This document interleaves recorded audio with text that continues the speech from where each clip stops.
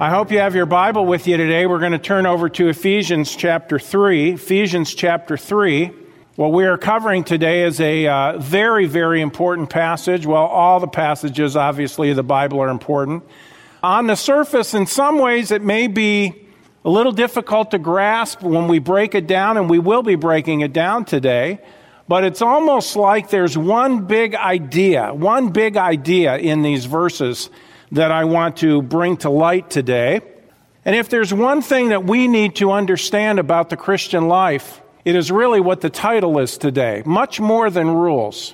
It is a tragedy that many people, both believers and unbelievers, have a skewed view of the Christian life. They see it as nothing more than a bunch of rules to keep you from enjoying life, to keep you from having fun. To be honest with you, this is very disheartening because what it tells me is it tells me that Satan has done a masterful job in blinding people to the truth. Listen, I know what it's like to be lost. I didn't get saved till I was 19 years old, and I can tell you today, dear friend, that what I have now in Christ, I wouldn't trade it for anything that the world had to offer before I trusted Christ as my Savior. The Christian life is much more than rules. And if you see the Christian life as a believer as just, well, it's just a bunch of rules, I just want to do my own thing and all that, your own thing, if it's not God's thing, is going to bring you into bondage.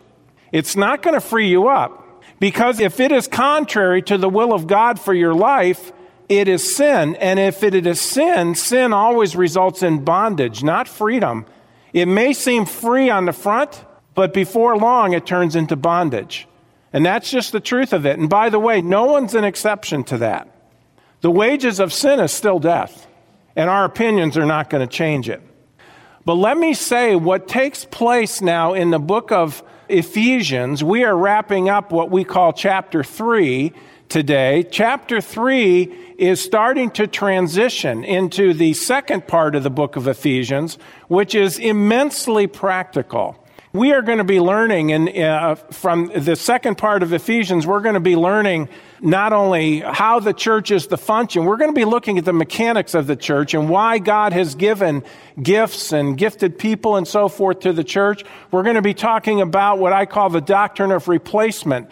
Critical for the Christian to understand. We're going to be talking about our relationships with one another. We're going to be talking about marriage and the home. It's all coming in chapter 5. We're going to be talking about our children and our relationship with them in chapter 6. We're going to be talking about spiritual warfare and how to be victorious as a soldier for Jesus Christ in chapter 6 as well. There is so much that is yet to be covered in the book of Ephesians. It's amazing that such a small book could have so much packed into it.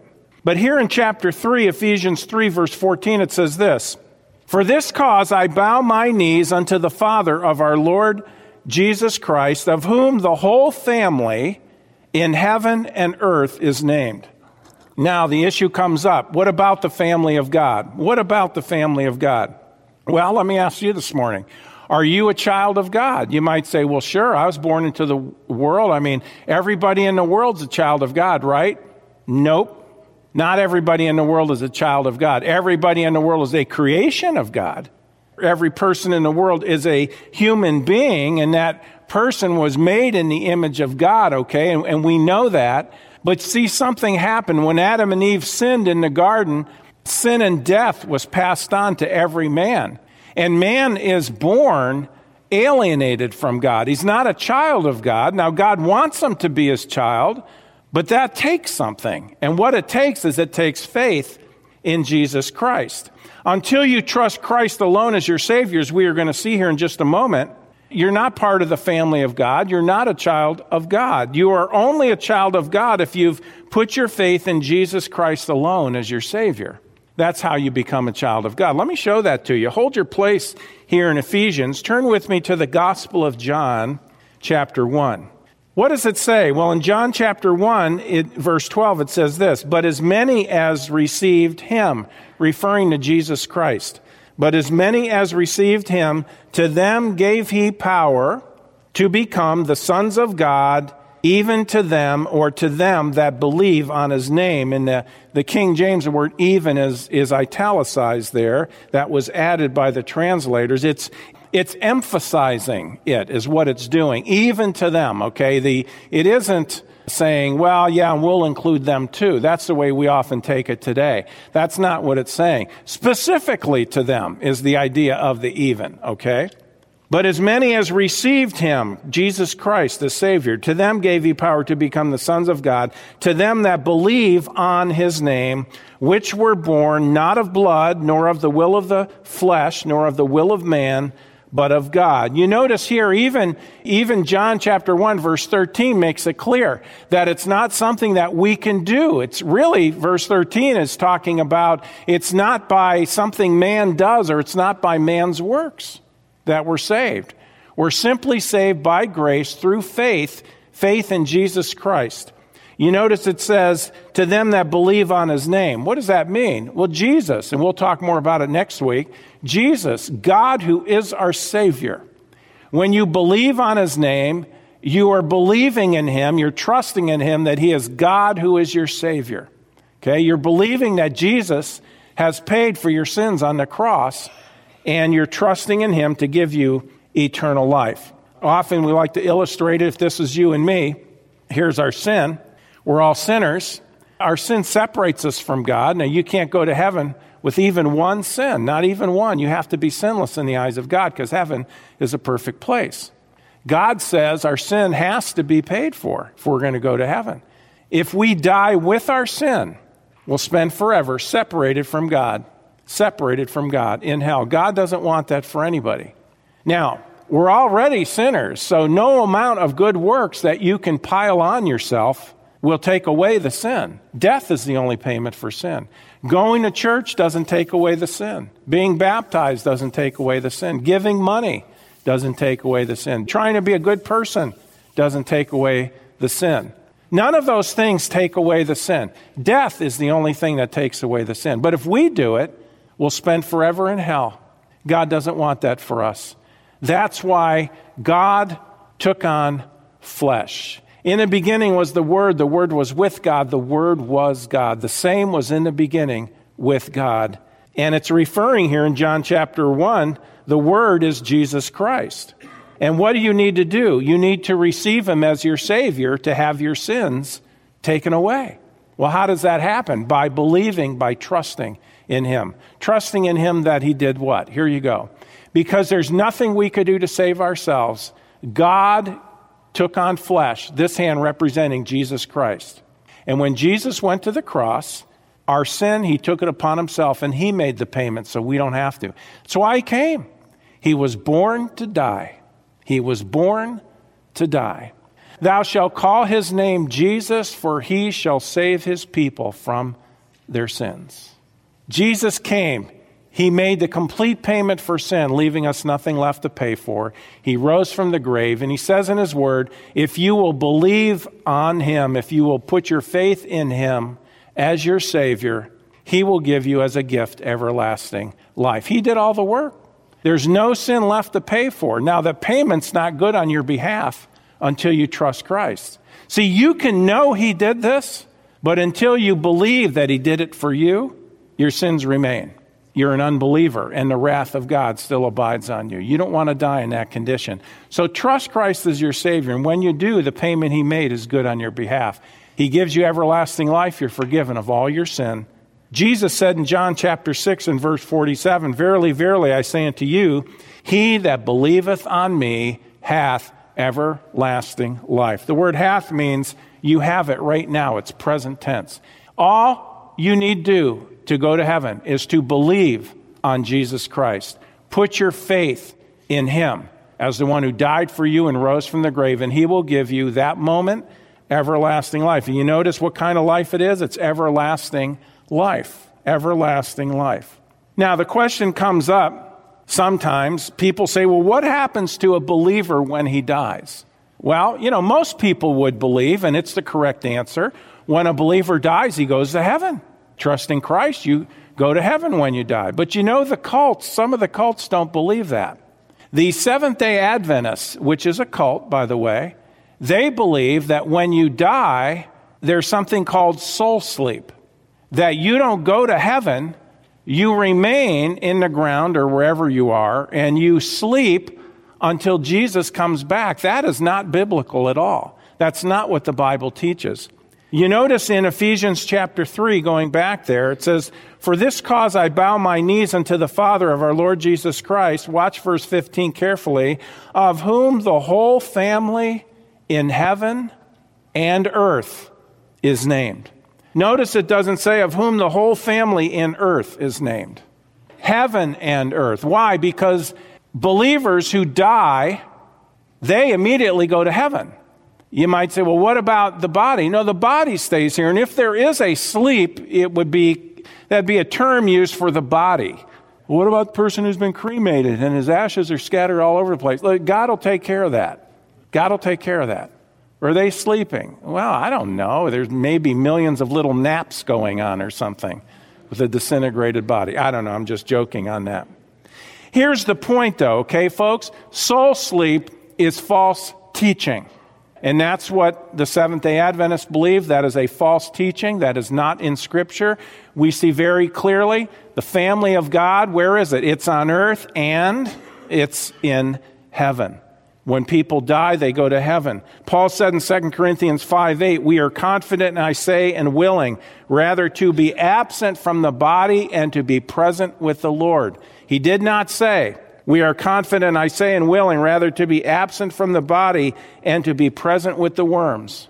No, the Lord. You go to be with the Lord. Now, getting back to Ephesians 3, in verse 14 again, beginning in verse 14, Paul makes known to them his desire in the form of a prayer, but even more than his desire, God's desire for their lives. Now, here you go today. Listen very carefully. Because if you have the idea of, well, you know what, I'm just not too excited about Jesus Christ, or, well, I'm here in church today. I really don't want to be, but I'm here because, I'm here with my parents, or I'm here because I'm supposed to be. Yeah, you are supposed to be here, by the way. But you know what? God is interested not only in you being here, He's also interested in your attitude about you being here. And here's the truth. God has desire for the lives of His children. Paul, the Apostle Paul, was a man who was captured and controlled by the grace of God. This drove him. This captured him. He deeply loved the Lord, deeply. And as a result, he loved mankind, which means he loved the Jew, he loved the Gentile, and he loved the church of God, made up of Jew and Gentile. This is the way it should go. And as you grow as a believer, you will also grow to love people more. You'll grow to be more considerate with people, to understand where they're at, or want to understand where they're at. This is a matter of growing. As we grow as believers, we grow to love the Lord more, and as we grow to love the Lord more, we grow to love other people more. See, there is a life of good works the Lord wants His children to accomplish. We don't do good works to get to heaven. We should do good works because we're going to heaven. We're believers. This is the life that God has called believers to have, is a life that is godly, that is Christ-honoring. Doesn't mean we don't fail. It doesn't mean we don't sin. But what it means is this. If we are going to cooperate with God, this is the direction He's going to take us in our lives. You're in Ephesians. Jump back to chapter 2 for just a moment. Right after those famous verses, verses 8 and 9, which we love to quote here, "For by grace are you saved through faith, and that not of yourselves. It is the gift of God, not of works, lest any man should boast." Then it gets to verse 10, which has to do with the life of a believer after he's trusted Christ. And it says, "For we are His workmanship, created in Christ Jesus unto good works." That's why He saved us. "Which God hath before ordained that we should walk in them." Doesn't say we must. It doesn't say we will. It says we should. That goes along with grace.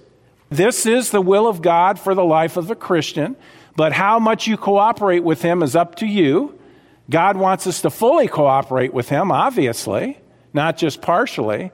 But that's a matter many times of Christian growth, and it's a matter of how we really see ourselves and how we see him. See, this life of good works that God has for us, here's what I want you to understand today, folks, and hopefully you already know it, and I'm just going to remind you or encourage you. But maybe you're here today, and again, like I mentioned earlier, you may be here and you don't want to be here. Maybe you're a high school kid and you think, you know what, as soon as I'm out of high school, I'm out of here. By the way, that's the majority of the way high schoolers are going nowadays, because I'll be honest with you, why in the world would Christian high schoolers go that way? Why in the world would our church that has a Christian school, why would we have graduates who graduate and then they don't go on and live their lives for Christ? Why would that happen? Why would they never want to darken the doors of church again? Now, I know there's some who say today, and by the way, this is a partial answer at times. They'll say, well, they haven't been taught apologetics. Okay, in other words, why we believe what we believe. Hey, guess what? Not guilty here. They do learn that here. It's an issue of the heart, not of the intellect. It's an issue of the heart. There's no excuse. Anybody who comes through this church in our school, there's no excuse not to go on for Christ if you've been taught, and you have been taught, and we've all been taught. So what is the issue? Here's the issue today. Listen carefully. The life God wants us to live is to blossom out of a daily, personal walk with Jesus Christ. Abiding in Christ, John chapter 15, is the key. That means to remain in a continual state of fellowship with God. Oh, yes, when we sin, we break the fellowship, but that fellowship can be restored. I'm not talking about relationship, I'm talking about fellowship. But God wants us to go on, and he wants us to grow, okay? The life is to blossom out of a daily personal walk with him. But don't make light of his commands and straightforward admonitions and principles either. By the way, they're coming in chapters 4 through 6 of Ephesians. But before we get there, isn't it interesting that the Holy Spirit of God would put such a strong emphasis in these verses 14 through 21, on the daily walk and intimate fellowship with Jesus Christ? Why? Because that's foundational to us properly fulfilling the rest that he has for us in the Christian life.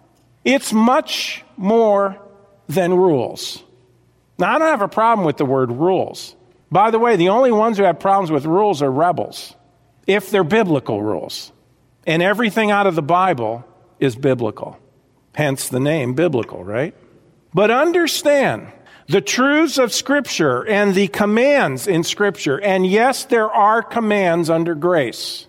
Anything written in the imperative mood in the New Testament is a command. All right? That's what in the imperative is. It's a command. It's not a suggestion.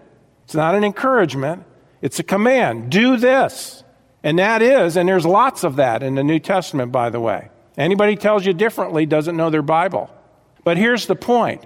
Those things are not to be divorced from your daily, intimate walk with Jesus Christ. And that is what he wants for every one of his children. Understand they're not divorced from that real walk with him personally. And that real walk with him is one that is by faith in him, by trusting in him. Now, we're going to pick up in verse 16. His desire for them is in the form of a prayer.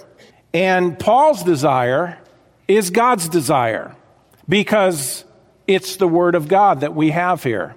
The Holy Spirit used the Apostle Paul to write down exactly what he wanted, not only for Paul, but for us and for the saints of the ages, okay? So Ephesians 3:16, here you go.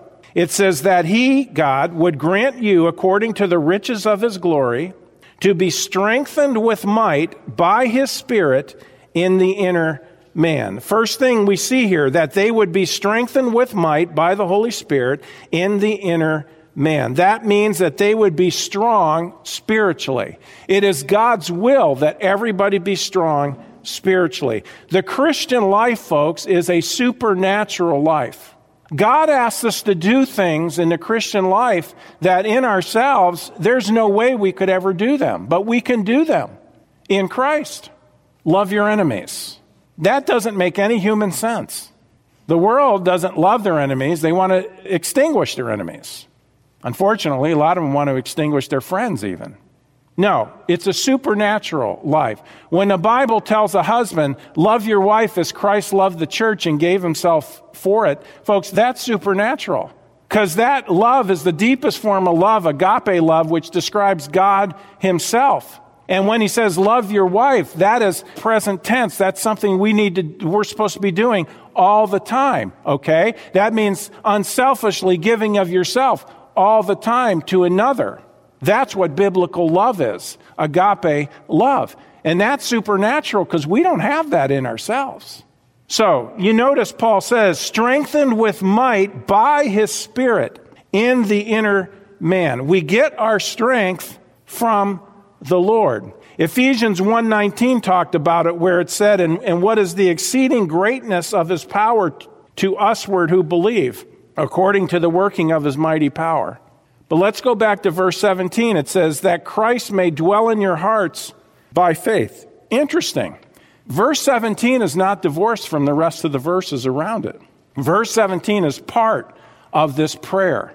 And you notice before we get to verse 17, verse 16 said that he would grant you according to the riches of his glory to be strengthened with might by his Spirit in the inner man, that Christ may dwell in your hearts by faith, that ye, being rooted and grounded in love. The second thing we see, it says that Christ would dwell in their hearts by faith. Now, most people read that and they think, well, he's talking about getting saved. No, he's not talking about getting saved. He's writing to the Ephesian believers. They're saints. He already said they're saints. These are saved people. So what's he talking about? Well, it's kind of difficult phraseology here, but I think it's very clear when you understand. This has to do with Christ being at home in our lives. I'll say more about that in a moment. Let me tell you, though, what this doesn't also mean. What this also doesn't mean. Okay? And it is this. Some people look at verse 17 and they'll look at that and they'll say, well, that means that this talking about salvation, that means you're supposed to ask Jesus into your heart. That's not what it's talking about. Again, this is written to Christians. Did you know that nowhere here does the Bible say to ask Jesus into your heart? As a matter of fact, did you know that nowhere in the Bible does it say to ask Jesus into your heart? Not one place. That is Christian, quote-unquote, tradition. And we use that phraseology without thinking about it. What do you mean, ask Jesus in your heart? Well, put your faith in him as Savior. Wait, there's two different things here. To believe in him is different than to ask him something. To believe in him as your Savior automatically gets you everlasting life. That's not what this is talking about. That isn't what this is talking about. The idea, though, where it says that Christ may dwell in your hearts by faith, that's not talking about eternal salvation. This has to do with the Christian walk. This has to do with the Christian life. See, this is written to Christians already. Paul wants them to realize that through their Christian walk, he wants them to have or realize the presence of Christ continually. There's a sense of fellowship here. I'm not talking about necessarily a feeling, but there's the reality of that fellowship. As one commentator says, this denotes the desire that Christ may literally, quote unquote, be at home in. That is, at the very center of or deeply rooted in the believers' lives. They are to let Christ become the dominating factor in their attitudes and conduct. Unquote. The idea of, Lord, I want you to feel comfortable in my life. I want you to be at home in my life. It is a life that is being lived where Jesus Christ is welcomed in every area of life. That's the idea here. Hold your place here. Let me show you some relative scriptures. Look with me to John chapter 14. John 14, Jesus is speaking to his disciples again. These are saved people here. And he says in John 14, in verse 21, Jesus said, "He that hath my commandments and keepeth them, he it is that loveth me. And he that loveth me shall be loved of my Father, and I will love him and will manifest myself to him." I will make myself known to him. You notice the one who loves the Lord is the one who obeys his word, and the one who obeys his word, Jesus manifests himself to that person. Jesus becomes more real to that individual. Jump down to verse 23. Jesus answered and said unto him, "If a man love me, he will keep my words, and my Father will love him, and we will come unto him and make our abode with him." This has to do with fellowship. He's talking to believers here. They're already saved.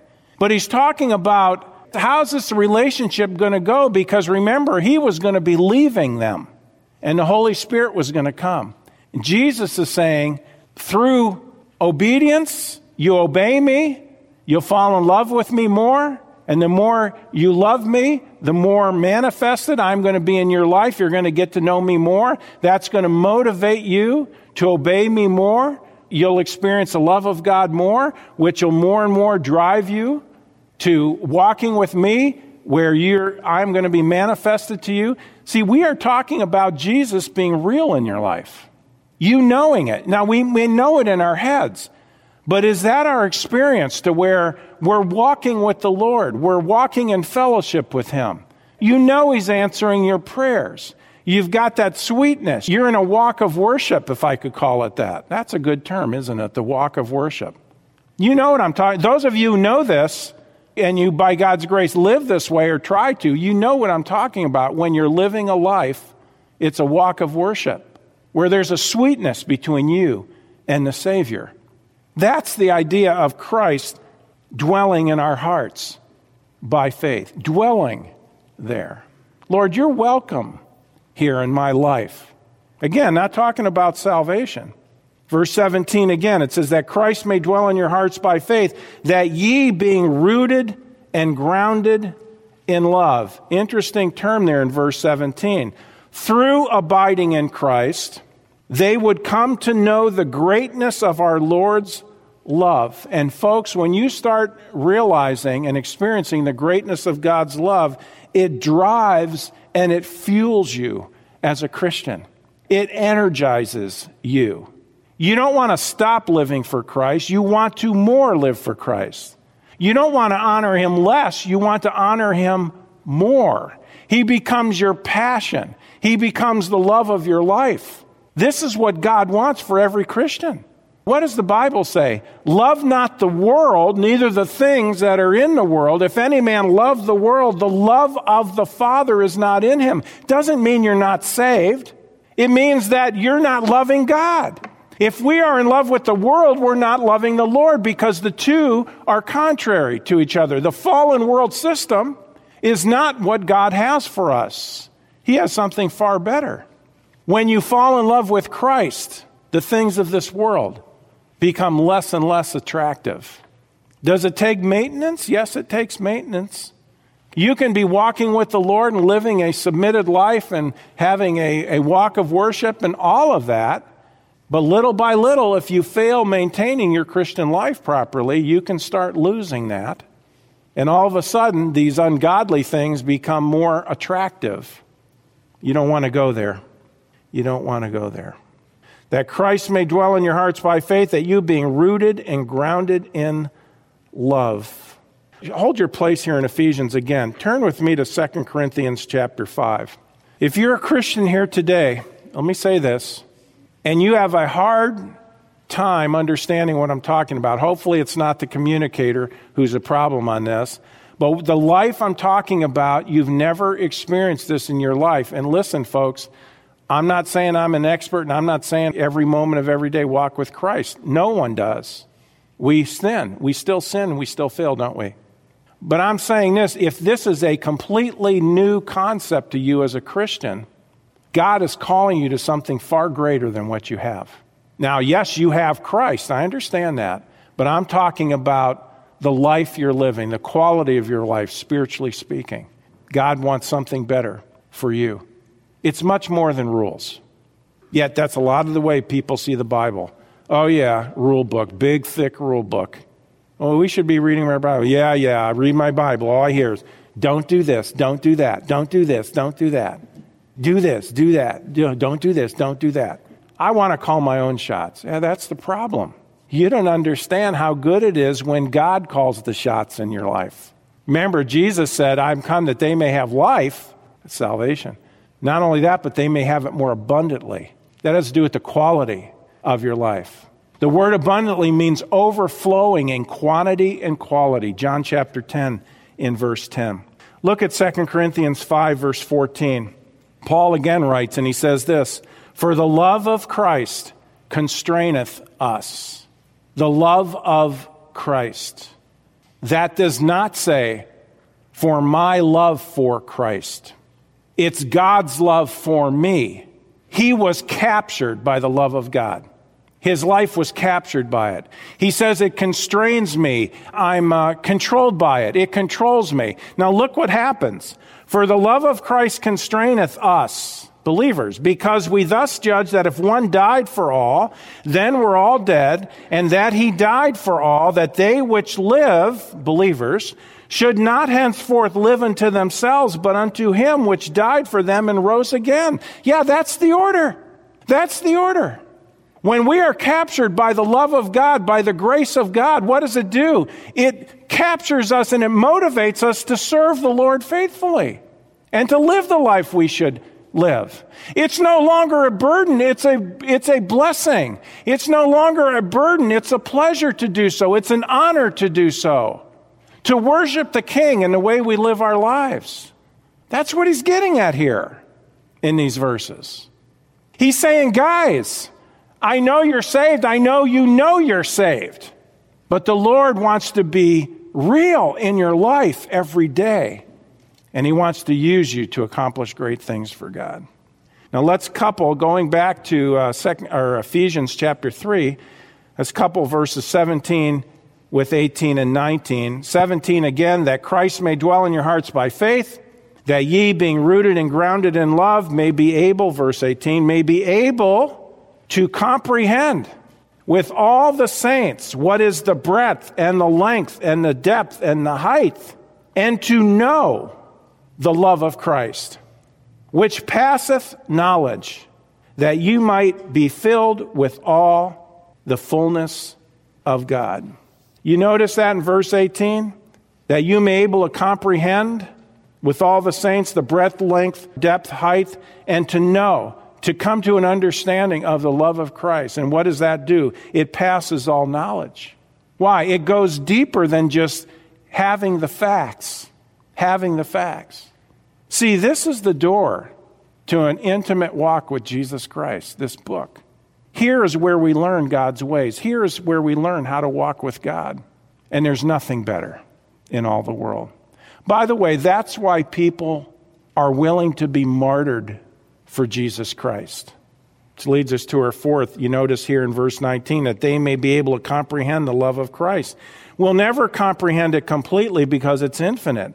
But he wanted them to know it is the best they could have as a way of life personally. Again, I know I'm repeating myself. As you can see, though, this is much more than rules on a sheet of paper. We're talking about a daily walk with God himself. This is a real growing relationship with God himself. And this is God's will for every believer. Fifth, verse 19, that they would be filled with all the fullness of God. What is that talking about? It has to do with being saturated with godliness. Ephesians 3:20. Now he says, he gives the prayer, and here's what he says. This is great. Now unto him who is able to do exceeding abundantly above all that we ask or think, according to the power that worketh in us, unto him be glory in the church by Christ Jesus throughout all ages, world without end. Amen. You see, Paul says, here's God's will for your life. And he lists all those things that we covered. And what did they all say? They all talked about a supernatural kind of life that is one of sweet fellowship with the living God himself. And then he says this, now unto him that is able to do exceedingly abundantly above all that we ask or think, according to the power that worketh in us. You see, the biblical Christian life is such a rich, meaningful, fruitful, and satisfying life. And why is that? It is because Jesus Christ himself is the center of it. He said, I'm the way, the truth, and the life. No man comes to the Father but by me. Can I tell you this New Testament truth? David got it. David got it in the Old Testament. Where does it say that, Pastor? There's a lot of places in David's writings. Let me mention one to you. Psalm 23, verse 1. The Lord is my shepherd. Look at this. I shall not want. I will not lack anything. I have everything in the Lord. Everything I need, I have in him. Let me tell you something. Psalm 23:1 is pretty deep. If you meditate on Psalm 23:1, that ought to be a challenge to our hearts. Paul, he not only got it, as we have seen in Ephesians, but he also, it's very clear, he got it in Philippians 1, verse 21, where he said, for to me, to live is Christ, and to die is gain. Now, why would that be the case? I'll tell you why. Because he had a growing daily relationship with the Lord. His life experience, okay? It wasn't just rules. It wasn't just ideas. It was this person, God himself, the resurrected Christ he was walking with. And this fulfilled everything in his life, all of his needs. The Lord is my shepherd, I shall not want. For to me to live is Christ, to die is gain. Let me give you a few practical applications today in closing. The first is this. Zooming out. We're in Ephesians, right? We've been talking face to face this morning, challenging ourselves with these truths about our walk with Christ. But let's zoom out now and let's look again at the big picture, because this is written to a church. The first is this. A local church is no better than the individuals who make it up. A local church is no better than the individuals who make it up. A local church is not about programs. A local church is not about the music. A local church is about the people. Folks, we do not come to church. We are the church. And the quality of our church is dependent upon the quality of the people. And the quality of the people is dependent upon their daily walk with this one whom we've been talking about, the Lord Jesus Christ. When people walk in the doors of this church, they should sense the life of Christ in this church. They should sense, you know what, there's a different attitude here. There's a supernatural thing going on here. I'm not talking about it something we manufacture. No, it's the overflow of our walk with Christ. This is what it's about. But with that in mind, secondly, the Lord is the one who provides all that we need. So it isn't just about, oh, I love the Lord. Great, but you know what? Jesus said, if you love me, what? Keep my commandments. It doesn't just end with my daily walk of sweet fellowship in the sense of what I sense as a believer. It has also to do with our obedience. The Lord is the one who provides all we need. He empowers us to serve him and fulfill his plan on the earth. And we'll start seeing that as we get into chapter 4. But we must have a daily walk with Christ through the pages of Scripture. Through the pages of Scripture. It's not based on opinion or feeling. It's through the pages of Scripture. If we do not, we not only hurt ourselves, but those around us in the body. God's ministry for us is more than just us and our families. Listen, God's ministry for you is more than just you and your family. Are you worshiping Christ or are you worshiping your family? Do you see your family as the church? Your family's not the church. Your family's part of the church. And what wise parents do is they teach that to their children and they say, listen, life is bigger than just us in this house. God wants us to be part of the local church. If you have a church, and you people here today do, you need to be involved. You need to be proactive. You need to be part of what's going on because we need each other to fulfill the work God has called us to do. Don't worship your family. Worship Christ.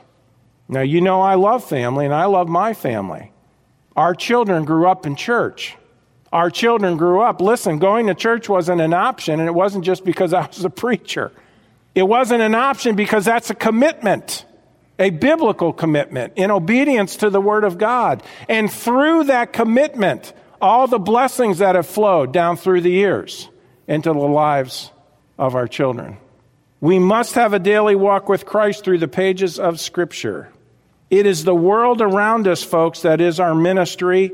And what the church accomplishes, it accomplishes through the saints who make it up and who are surrendered to the Lord and His will. And last, the Lord wants to use us here at Northland to do a great work for His glory.